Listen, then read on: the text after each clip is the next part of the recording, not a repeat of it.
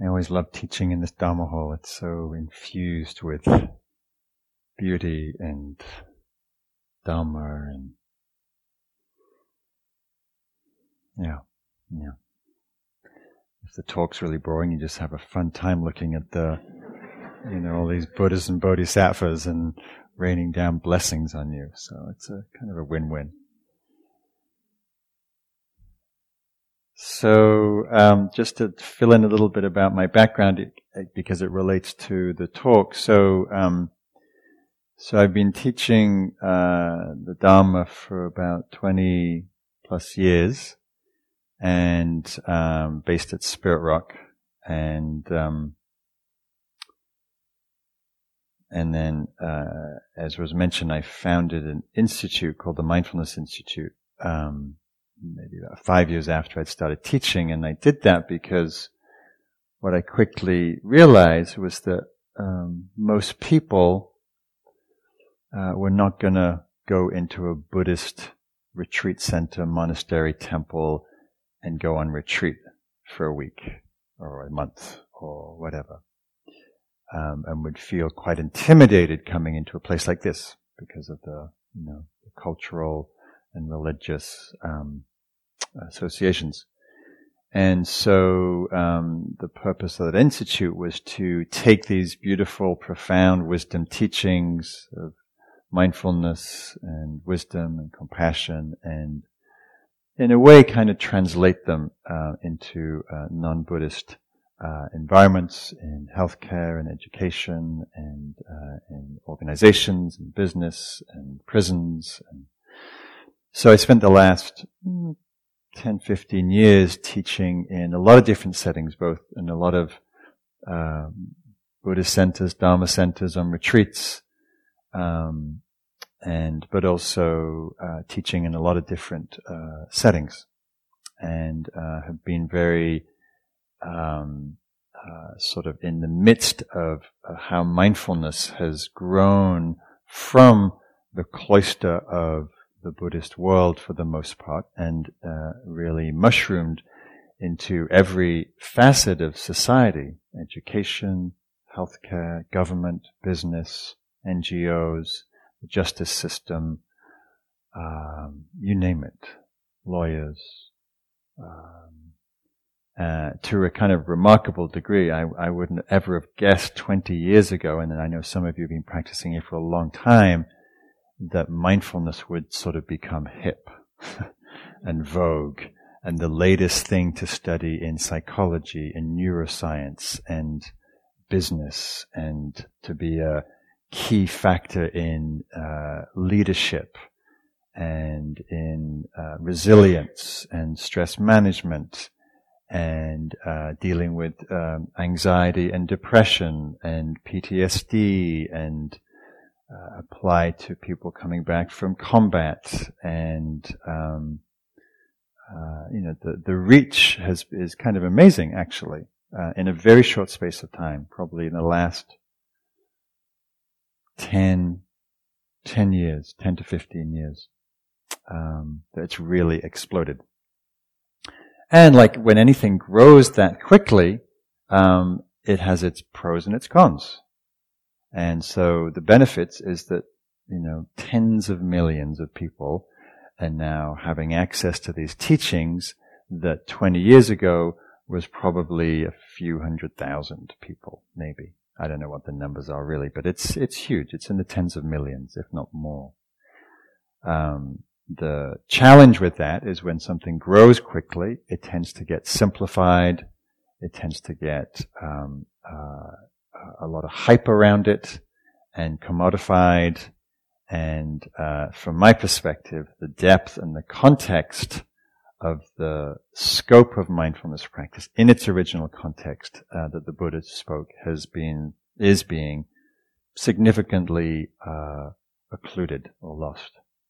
In that, mindfulness is often reduced to attention or to focus, and the depth of it as a liberating practice of understanding, of insight, of freedom is not often included in how it's presented.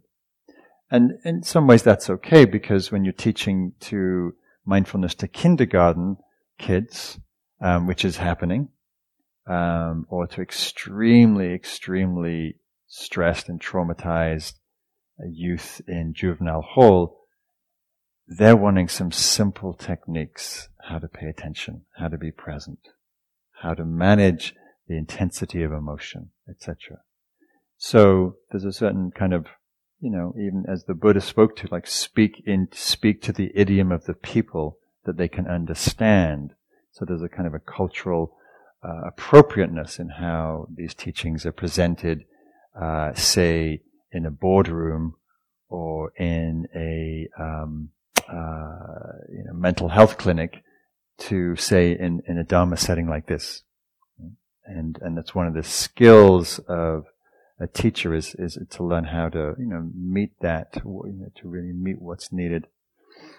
Anyhow, so I decided to write this book, From Suffering to Peace, The True Promise of Mindfulness, in response to what I feel was a dumbing down of mindfulness and a oversimplification, and wanting to speak to a mainstream audience about these teachings, but really speak to the depth, range, scope, and breadth of the practices.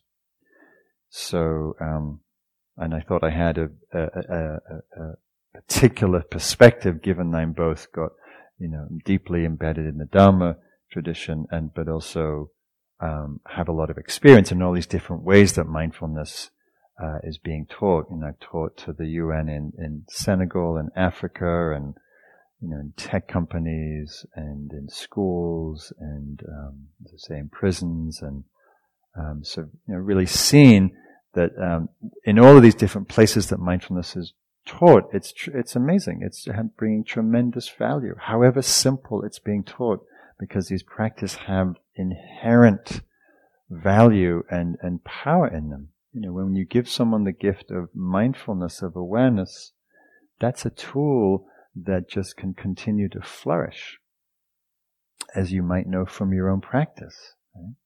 Think about your life before you had any mindful awareness practice. I know mine was kind of a mess.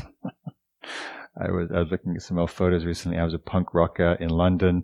I was kind of a wild child. I had a white mohawk and earring, big, made my own clothes, but was a mess in certain ways. Angry, confused, and suffering a lot. And then I found these teachings that really give us the keys to understand our own mind and heart and suffering, and it was radical. And I completely dropped out of my life and shaved my mohawk off and moved into a sort of a monastery like this, and then went to Asia and studied for the next 15 years intensively. So we're very blessed in a way. The fact that you're here is a blessing. Right? The fact that you have access to these tools, which are really profound, simple, accessible, available. Of course, if we practice them, you might have a great Buddhist bookshelf, but whether you actually practice this stuff, that's another matter. So the Buddha, in his teaching, as I'm sure you know, was oriented around, he said, one thing: suffering and the end of suffering. Which is actually two things, but anyhow, he's splitting here. Suffering and the end of suffering. Right? And how do we understand this human predicament? How do we free ourselves from suffering? Well, we begin by paying attention. We cultivate mindfulness. We cultivate this jewel of awareness. And so in the Satipatthana, the four foundations of mindfulness, right, we talked about exploring ourselves, understanding the body, understanding the heart and the mind, understanding the nature of our experience, understanding reactivity and non-reactivity, understanding how to find peace in the midst of this changing, uncertain life.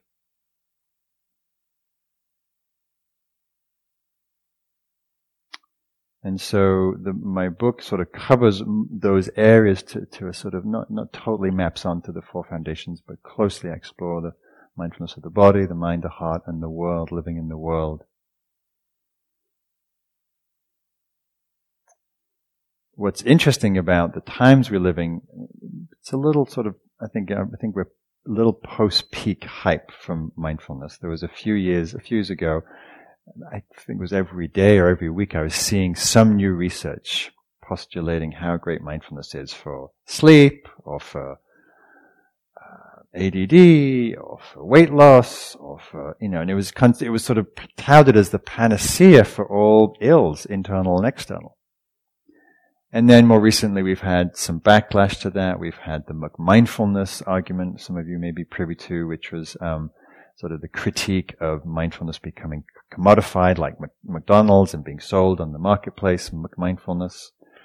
And then we've had the backlash of challenging some of that hype around mindfulness as the cure to all things, because it also can stimulate difficulty and trauma and other things that when we go deep into retreat can surface all kinds of things that are not actually so easy to be with. But for the most part, there has been a fair amount of hype, which is partly what I was responding to. There was an article that came out called "How to Make a Killing on Wall Street with Mindfulness."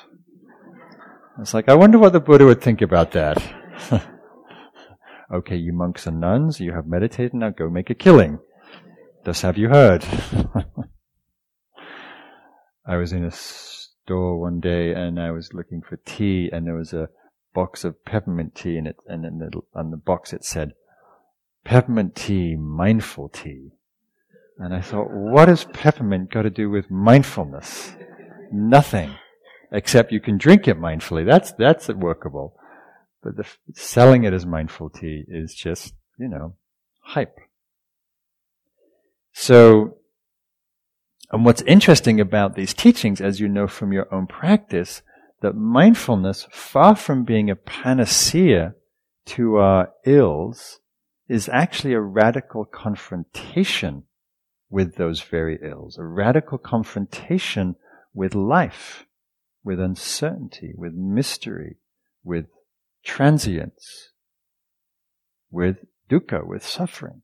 Right? We turn towards the immediacy of our experience, and the reason you're here and come here is probably because you're not blissing out floating on clouds every day through the week. Right? Because you're, working like every human being with the challenge of being human, being in a body, being in relationship, aging, dealing with uncertainty in our times, ecologically, politically, or otherwise.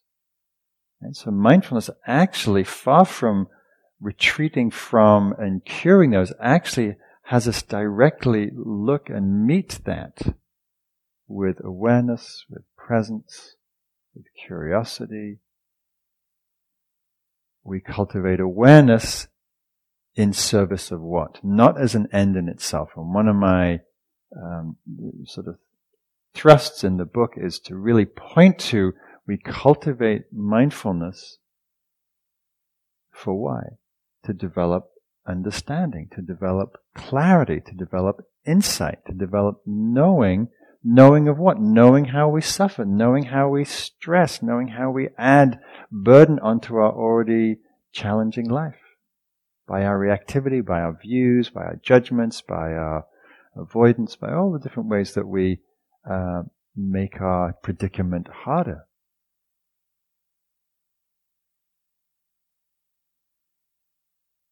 So I'm going to read a few things from the book. This is from a student who speaks a little to this sort of what mindfulness is rather than what it's hyped to be.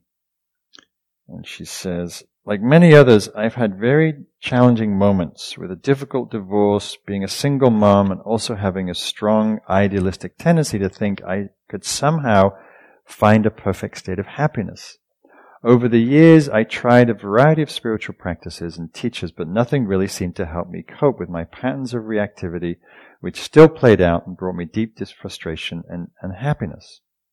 When I discovered mindfulness practice, it seemed as though I'd finally found something that did not set me up to search for some ideal state. Instead, it showed me its depth of awareness in which I could be kind, happy, and at ease in my ordinary life under any circumstance. Therein lies the peace and happiness I longed for all my life. The pain of the divorce didn't magically disappear, Neither did the challenges of being a single parent. However, mindfulness did give me the capacity to be present, accepting, and patient with whatever life threw at me. This has been an invaluable gift.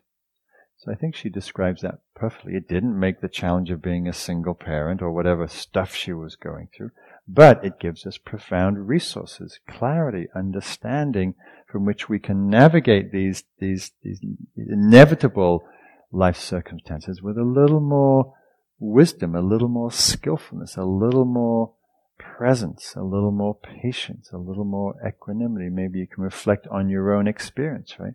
Hasn't made the stuff of your life go away, right? Relationships are relationships, and bodies are bodies, and political circuses are political circuses.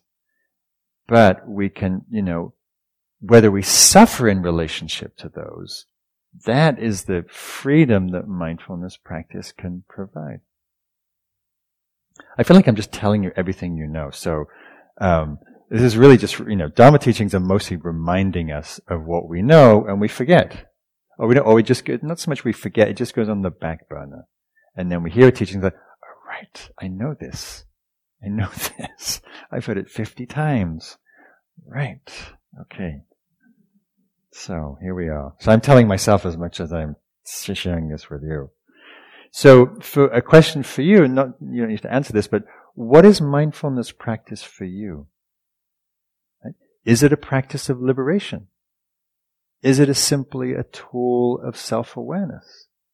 Is it a practice of helping you manage and self-regulate your turbulent emotions?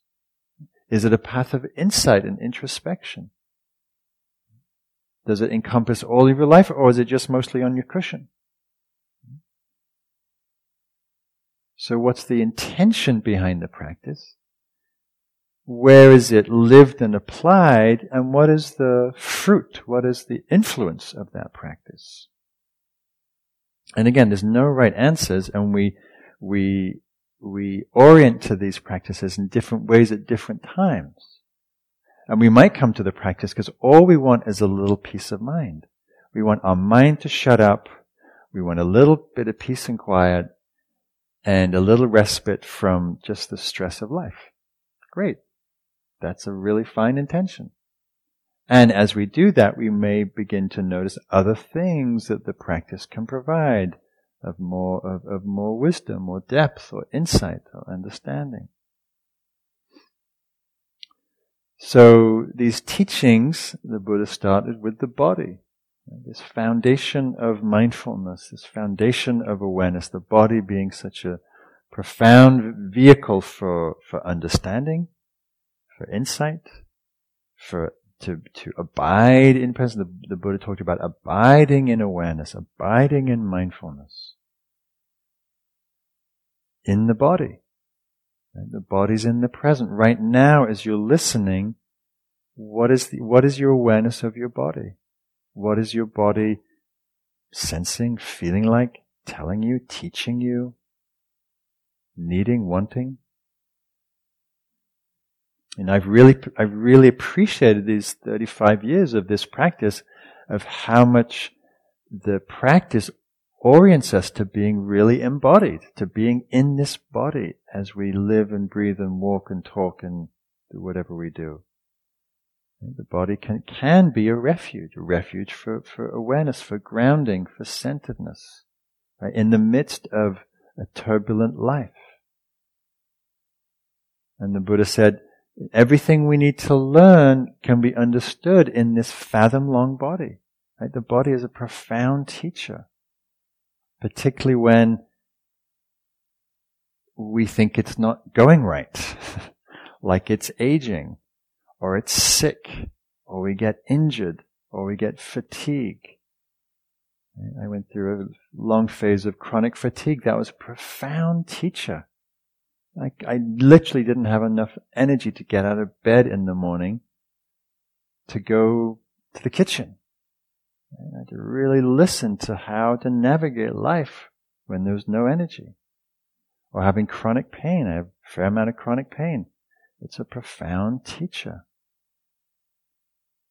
as a student on my last, so I run various teacher trainings. I run a meditation and nature teacher training, which I'm starting this Saturday, and Beth's going to be joining us for that. It's a year-long training, and there was a student there last year, and she had a particular diagnosis, I forget the name, where every single joint was ragingly painful.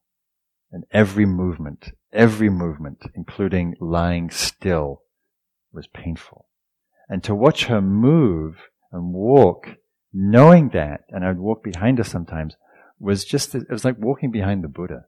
She was so present and also so kind and so patient with her body. It was beautiful. And she said the practice saved her. I mean, literally felt like it saved her life. Because she learned how to not fight the pain, not try to get rid of it, which is impossible in her case, but actually meet it with a kind awareness, with a patient, steady presence. And of course, it doesn't make the pain go away, but it gave her resources, capacity to hold it, which was liberating. And she's now teaching, and she's, for me, a profound teacher in how we meet life when we're up against our edge. And pain, by its definition, puts us up against our edge. So we practice being mindful of our bodies, inhabiting our bodies, meeting our sensory experience as a profound training. Because, there's beautiful things happen in the body. There's joy, there's pleasure, there's delight, there's vitality, there's energy, there's ecstasy, all kinds of things. And there's also pain and hunger and achiness and exhaustion and all kinds of things. And so it's a training. How do I show up? How do I meet this? How do I hold this with kind attention? How do I learn from my body? How do I listen? And the more that we develop awareness here, the more that we develop capacity to deal with whatever life circumstance is. And the body doesn't lie, and it also doesn't let us doesn't let us ignore it. If we do, it usually at our peril. I have a friend of the family who was very, very unaware and unmindful and not wanting to be in his physical experience, and he got an infection in his foot, and he ignored it, got gangrene, and he lost his one leg.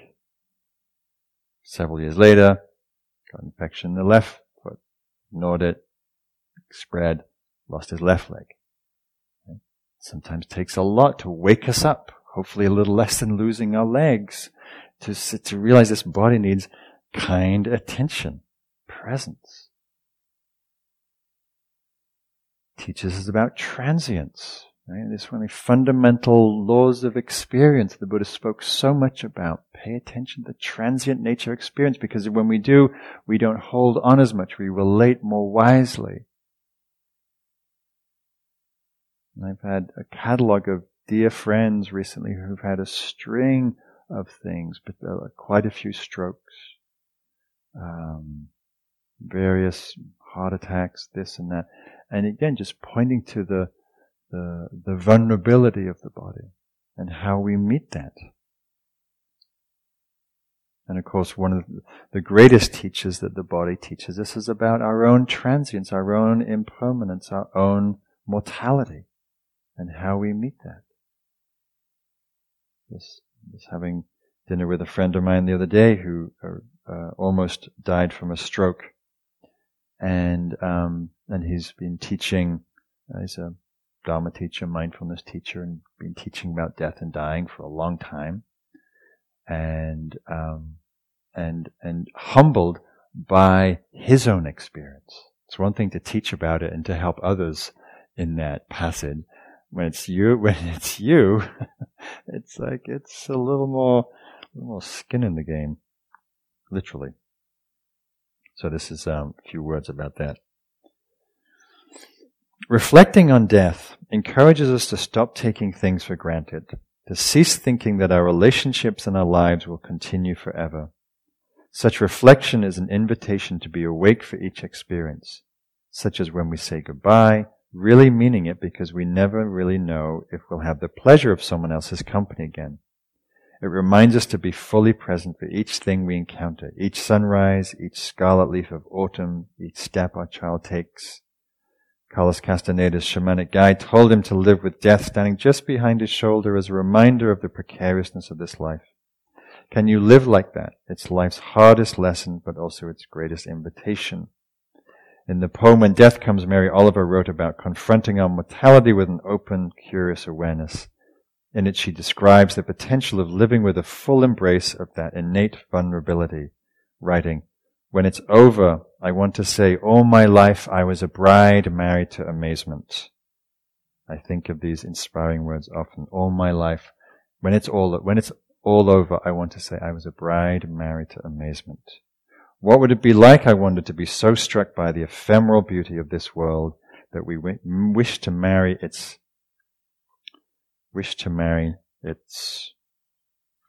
fleeting magnificence, to be so welcoming that we scooped it up into our arms like a benevolent groom.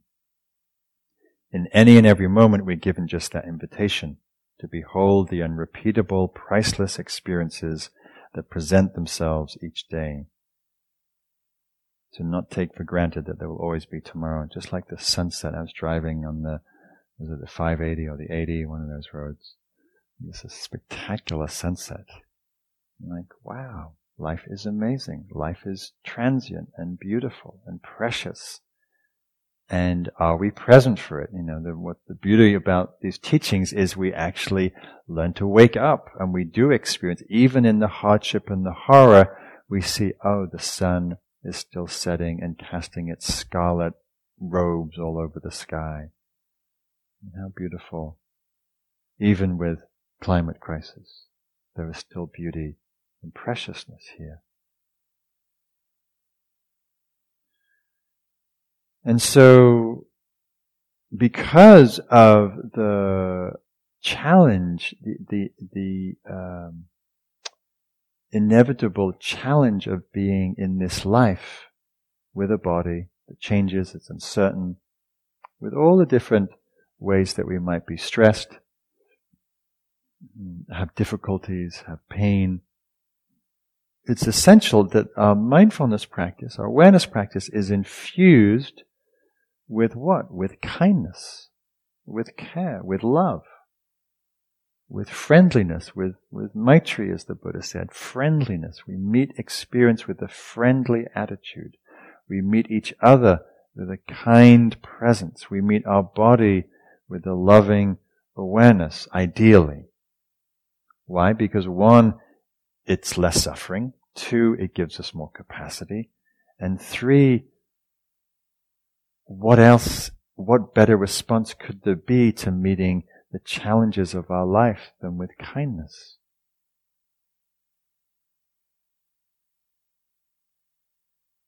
I have another student from mindfulness teacher training that I also lead, and this was here in Berkeley, Shambhala Center, and he's had long-term, I'm not sure what the word is, experience of suffering with Parkinson's, and he's a yoga teacher, and of course, being a yoga teacher and having severe Parkinson's makes that work very difficult. And I'm always moved whenever I'm around him, which I am periodically, how beautifully he meets that with real patience, and I can tell a real kindness, like a gentleness with his body, and a kind of a quality of forgiving. It's very easy to hate the body when it's in suffering, when we feel like it lets us down, when we get sick, when it has limitations, when it ages. And just think about the ways that you might feel hostile to parts of your body or all of your body. And to see him and he's quite physically challenged at this point. And yet there's a certain kind of kindness and a brightness of spirit that he meets that difficulty. And it's a beautiful teacher, And to see, oh, even in the midst of that, the suffering isn't in the Parkinson's. The suffering is in the relationship. Right? That's how these teachings are liberating. It's not the thing itself, but it's how we relate to them that determines our well-being on it to some degree. And so to ask for yourself, what in your life or in your experience or in your body or in your relationship, what is being asked to be met with a kinder attention, with a warmer, friendly presence? Probably a lot of things. Okay? Like even right in this moment, what may be asked, maybe your heart's hurting with feeling deficient or lonely or sad or grief or distress about the world or politics or the climate crisis. How do you hold that turbulence, that uncertainty? Or maybe you just feel a generalized anxiety, generalized sort of dis-ease. I went through a period of very intense anxiety some years ago, triggered by some early trauma, and it went on for months, this very, very gripped state of anxiety. And I tried to meditate it away. I tried all my tricks to get rid of it, all my spiritual bypass tricks. None of it worked. And at some point, I was like, okay, I guess I have to feel it. I have to be with it. And what transformed it was really softening into it, softening in my body, learning to hold it with kind attention like this scared little child that I kind of was inside, and just and love that with warmth, with care. And then from that holding kind presence, it didn't matter whether the anxiety stayed or left. Of course, I preferred that it would leave, but if it didn't, it was okay because it was being held. And the loving holding, in a way, was holding myself. I've just had that sort of reflection that as well as holding oneself, the holding itself sort of is a bigger holding of oneself, even though we're holding this sort of small self. So this is the gift of when we bring in warmth, kindness. I'm going to read another story that speaks to this a little bit. So this is a student who's I'll just read the story. So Anne's husband Tom was diagnosed with lung cancer and a massive brain tumor. Tom had surgery to remove the tumor and underwent intense chemotherapy. Though he was miraculously spared from death, he still has cancer and requires routine tests to monitor its growth. Anne shared with me the anxiety she feels before getting his test results, the sinking feeling in the pit of the stomach, heart racing, gulping in breaths, dizziness, and thinking that I might be losing my mind. Rather than run from these feelings, Anne's been practicing mindfulness, which has helped her cope. As she writes, the feelings still come, but I'm not afraid of them anymore. And she describes the experience of being on the bus with her husband Tom going to get the results, which is a very anxiety-provoking situation, as some of you may know. We're on the bus and Tom interlaces his beautiful, strong hands in mine. I sense the warmth in his fingers. I notice all the places where our bodies are touching as we sit side by side. We are hip to hip on this bus journey and always heart to heart. I close my eyes. I breathe deeply into this feeling of connectedness, and then that becomes the emotion, love. The anxiety has subsided and it's been replaced with love.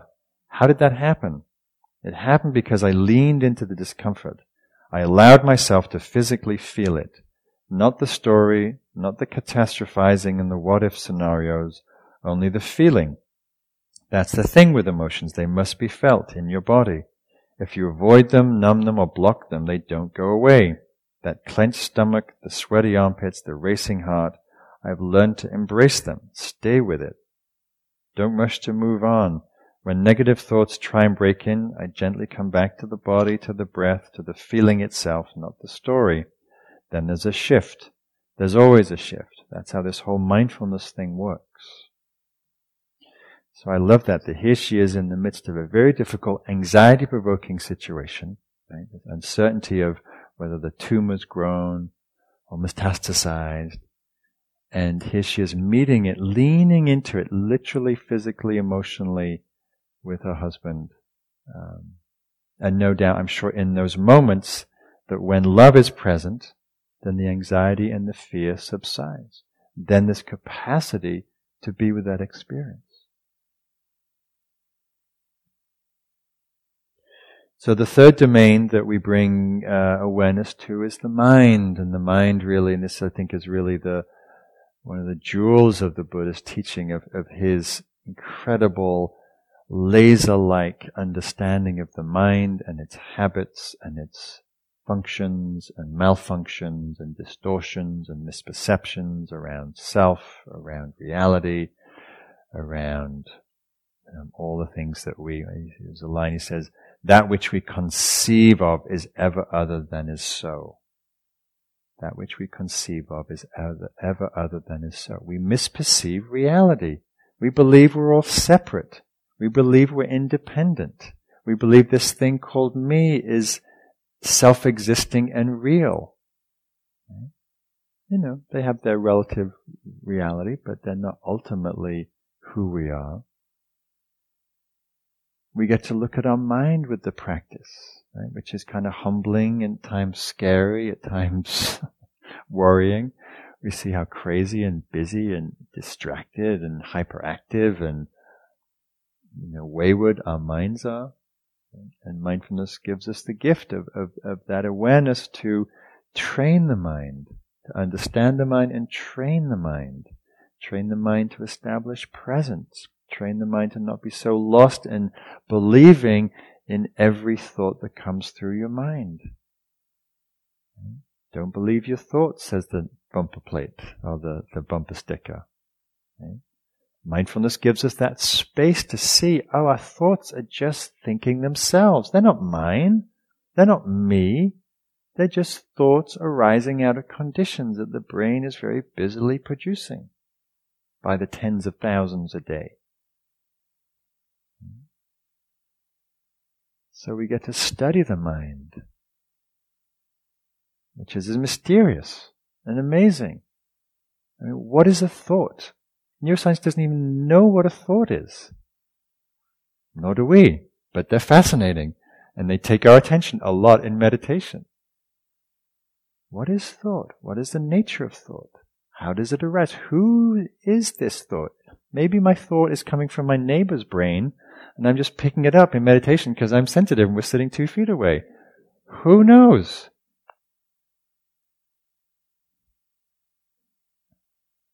So with awareness, we look at our perceptions, we look at the nature of transience, we look at the selfing.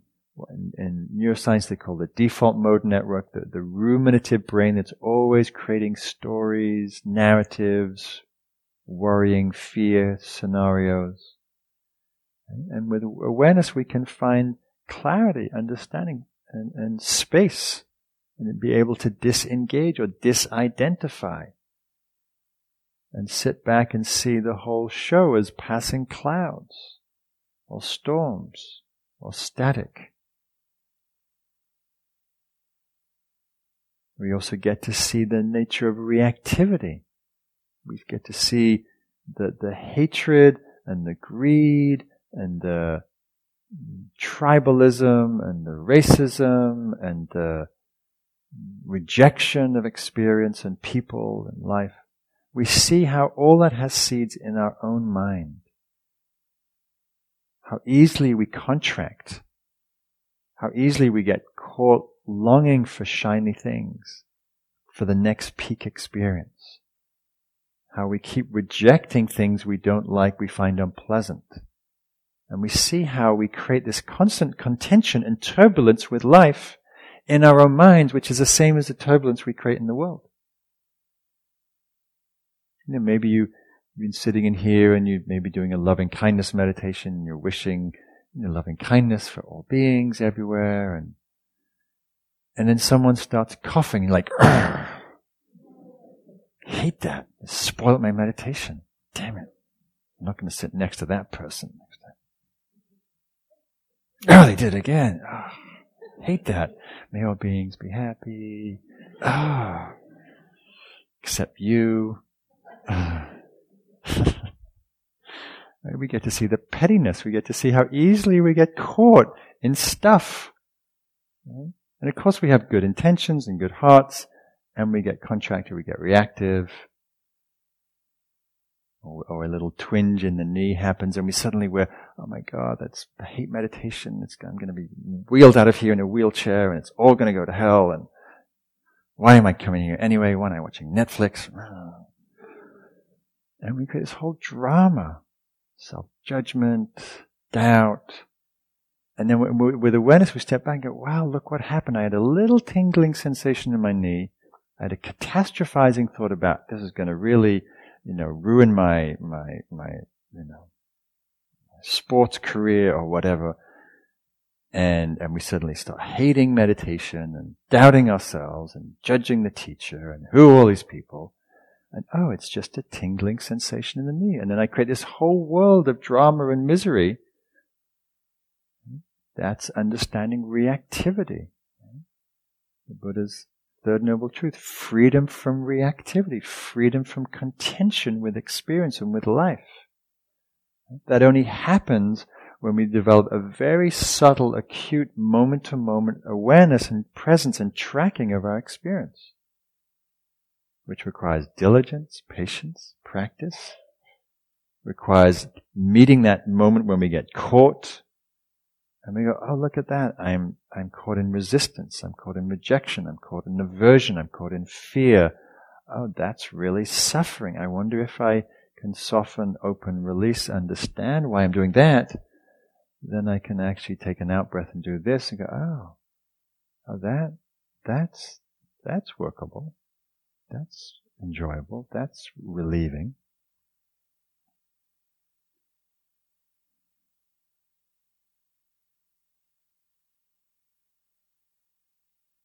And we get to see, again, when we're meeting that with kindness, how powerful this reactivity is. This practice is helping us to free ourselves from the reactive grip of the mind. And if this was easy, you'd be done in a few weeks and you can go home and have your, whatever night it is, Thursday night to yourself. But it's not. It takes practice. This is from a student of mine who's got a 3-year-old, Kiko. Kiko's morning meltdown today was because he'd made up his mind he wanted syrupy waffles. My no, you can't have them, an offering of oatmeal with honey and a few rainbow sprinkles put on for good measure, led to a good 15-minute cry. He was so stuck on the idea of syrup that he couldn't relax enough to hear me explain that he could have a waffle after he ate his oatmeal. He calmed down for a few minutes and looked at the oatmeal just long enough to tell me how it was too bumpy or not bumpy enough. Eventually he found a book he wanted me to read him at the table and calm down enough to actually enjoy the sprinkles on his oats. While his 3-year-old tendency to freak out over whatever it is he wants in that moment can be challenging, thankfully it's matched by his ability to just let go as soon as something else shiny catches his attention. Oh, how we don't grow up much from 3-year-olds.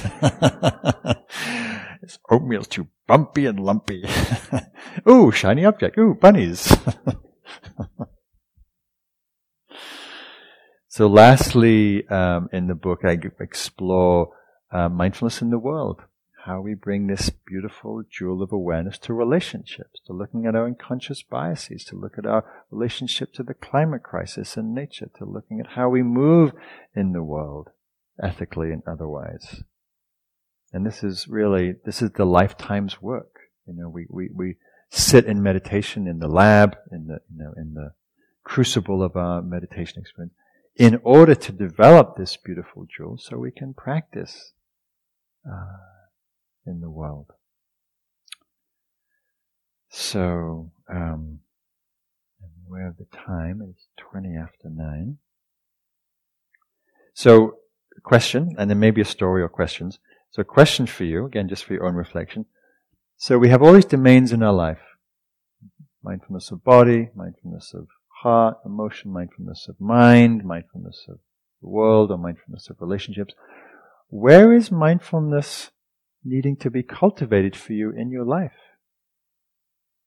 Maybe it's around your body. Maybe you've never really embraced that practice. Or maybe emotions are really hard, difficult, subtle territory for you. Maybe that's where the practice is needing more exploration. Or maybe the mind and its thoughts and judgments and projections, and maybe that's an area that needs more attention. Or maybe in the world of relationship, or dealing with the political situation, or the social justice issues. Or where is mindfulness being asked for you to bring it, to develop, to cultivate it? So I'm going to close with a story. This is, so I blame my parents, like any good psychotherapist, psychology, what's the word? I just blame my parents for everything. Including getting me into meditation, which they did. Well, sort of. I mean, they did. It's all their fault. We all went as a family for TM, Transcendental Meditation, when I was 16. That kind of planted a seed. We all did it for a few months as a family, which was actually very, very sweet.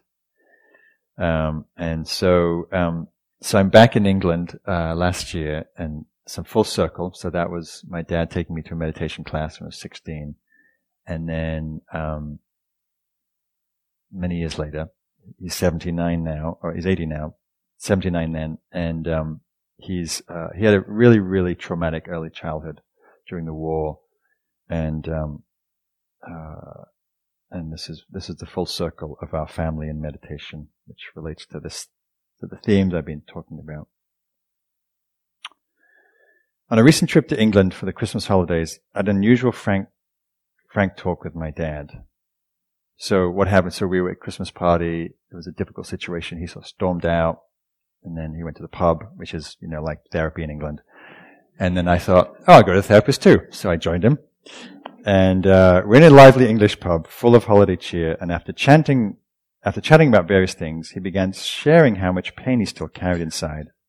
My father had a wretched childhood. He was born out of wedlock in 1939, unable to be raised by his mother. He was fostered by a multitude of families until he was 7.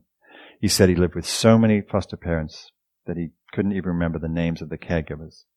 After all this happened during the 6 years of World War II, when England was focused on surviving the war against Germany, and there was little enough attention or time to spare for a little fostered child.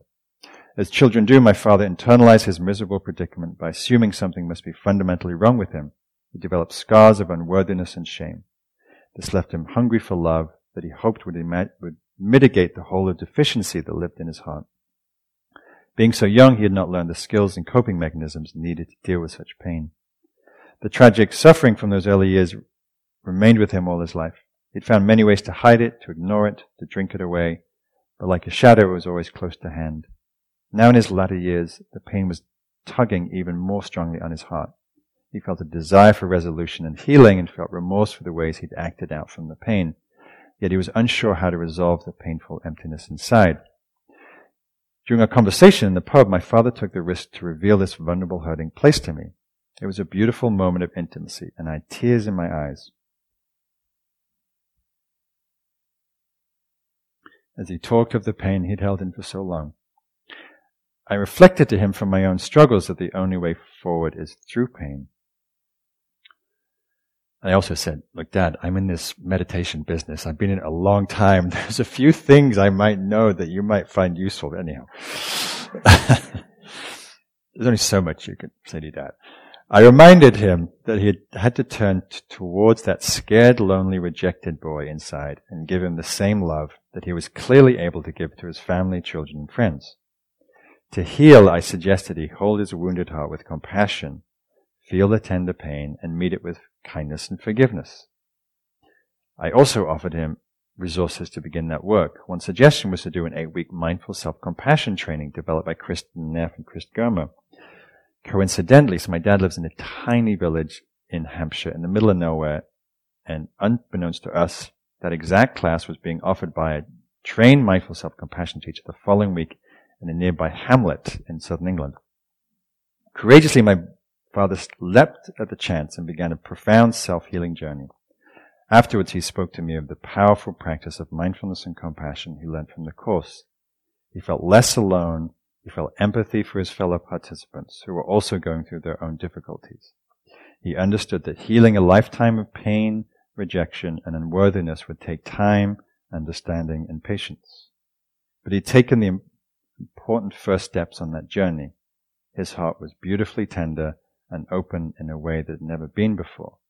This is the gift of our wounds, in which healing them opens us up like nothing else can. So I was teaching a retreat in Mexico, and he calls me that was in December. Starts the course in January. He calls me in March in Mexico. I'm like, Dad, why are you calling me in Mexico? It's really expensive from England. He said, I just have to tell you, I did that course and I finished it. And I know I'm just at the beginning. I know it's a long journey, but it was really transformative. And then I went back in April and we meditated together. And then he went on a retreat in May for a day, and then he did a weekend silent retreat. And it's just been really beautiful. And I really see in his presence how the practices are sort of metabolizing in him, and the way he listens now, the way the empathy that he has. It's really beautiful, really beautiful. So I share that story as partly just I think it's a touching story, but also that it's never too late. We practice whenever we practice. And transformation can happen when we bring that we integrate the qualities of awareness, kindness, presence to life, to suffering, to each other. So I have run out of time. So thank you for your attention. Very, very nice to be here. So I know we have a couple of things to close. I will do that. I do want to say one little short plug. So I am back here back in Berkeley next year. Every 2 years I run a year-long mindfulness teacher training program, which is partly also what's inspired this book, where we meet for four-day weekends over the year. It's a very beautiful, profound, deep dive into the Dharma, but teaching people to teach mindfulness in a secular context. So I've got some cards about that. So let's just close with a dedication of merit and some metta. So taking a moment to sense your heart, and sense the goodness of your practice, your good-heartedness, your good intention, your connection to the practice, your wish to grow through the practice. And extending loving kindness and appreciation for yourself, for your body, for your heart and mind. And extending a warmth and friendliness to everybody here in this room, known and unknown. May we all be well, healthy, happy, and free.